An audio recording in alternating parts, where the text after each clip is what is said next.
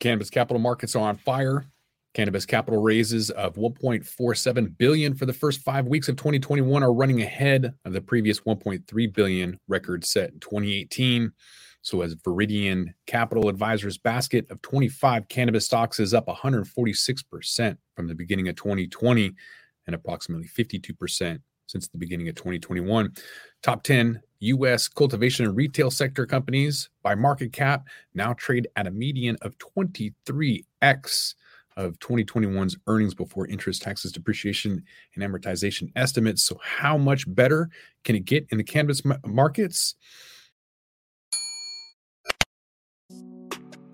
Welcome back to The Talking Hedge. I'm Josh Kincaid, capital markets analyst and host of your Cannabis Business Podcast. Today, we're taking a look at a report from the Viridian Capital Advisors Group for mergers and acquisitions.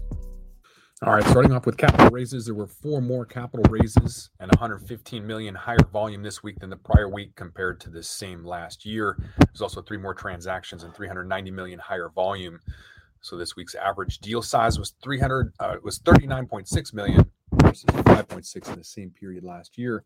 So equity markets continue at a record pace despite the week's 11% retracement at the end of January last week. So that $1.3 billion of closed deals in 2021's first 4 weeks was 81% higher than the previous year that had a record set in 2018. So this week's deal includes an eclectic mix of multi-state operators, limited partnerships, troubled companies, and a Reg A issue. Most notable feature of the transactions was the diversity of the investor base. TerrAscend's issues was purchased mostly by large U.S. institutional investors, while Gage completed a $50 million funding with predominantly high net worth investors.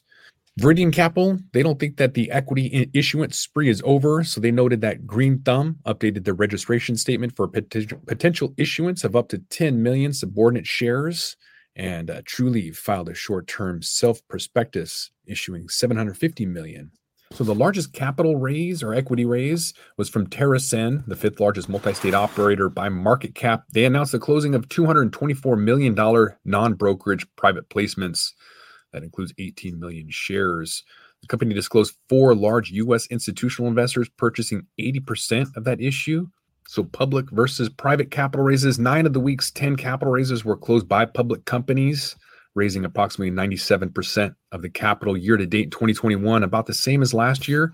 There's been a consistent trend towards public companies raising capital, taking advantage of newly robust capital market conditions. So the public company listings, all 9 were raised and listed in the Canadian Stock Exchange. That was 5 on the Canadian Stock Exchange, 4 on the Toronto, all 9 listed in the OTC markets. So equity versus debt capital raises. Equity-based capital accounted for 9 of the week's 10 rounds, closing for 97% of the raised proceeds so far. So the largest debt raise happened with Flower One Holdings. They closed a 3-year, $10 million unsecured convertible debenture offering 9% coupons. Moving on to mergers and acquisitions, 4 M&A transactions were completed this week, up from 3 in the prior year. Continuing to see signs of accelerating merger and acquisition activity with over $1 billion of announced deals still yet to close. The largest M&A transaction came from Heritage Cannabis, a development stage public company that grows, sells, and distributes medical cannabis, announced that closing of its acquisition of Premium 5 Limited, that's a Canadian-based producer of high-quality concentrates. That was a total consideration of $35 million US. That consisted of $19 million in cash and $15 million in earned payments. Public versus private. So this week's 4 acquisitions were made by public companies with the recent surge in cannabis stock prices, expecting to see public companies to making more add-on purchases of private companies using primarily stock. And then M&A by sector. 2 of this week's buyers were transactions that came from cultivation and retail, 1 from an investment or merchant M&A, and the other one from hemp. 2 of the targets came from cultivation and retail, 1 from infused products and extracts, and 1 from hemp.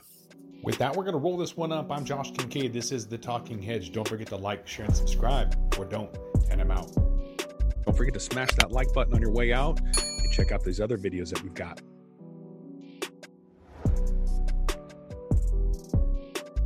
Thanks for listening to today's show.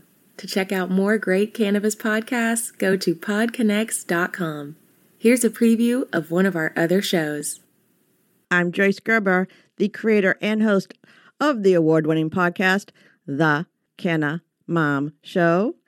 And we are on a mission to enhance the impact women have on this industry as business professionals, healthcare providers, policy advocates, caregivers, moms, by sharing and preserving their stories of love and kindness, wisdom, and hope.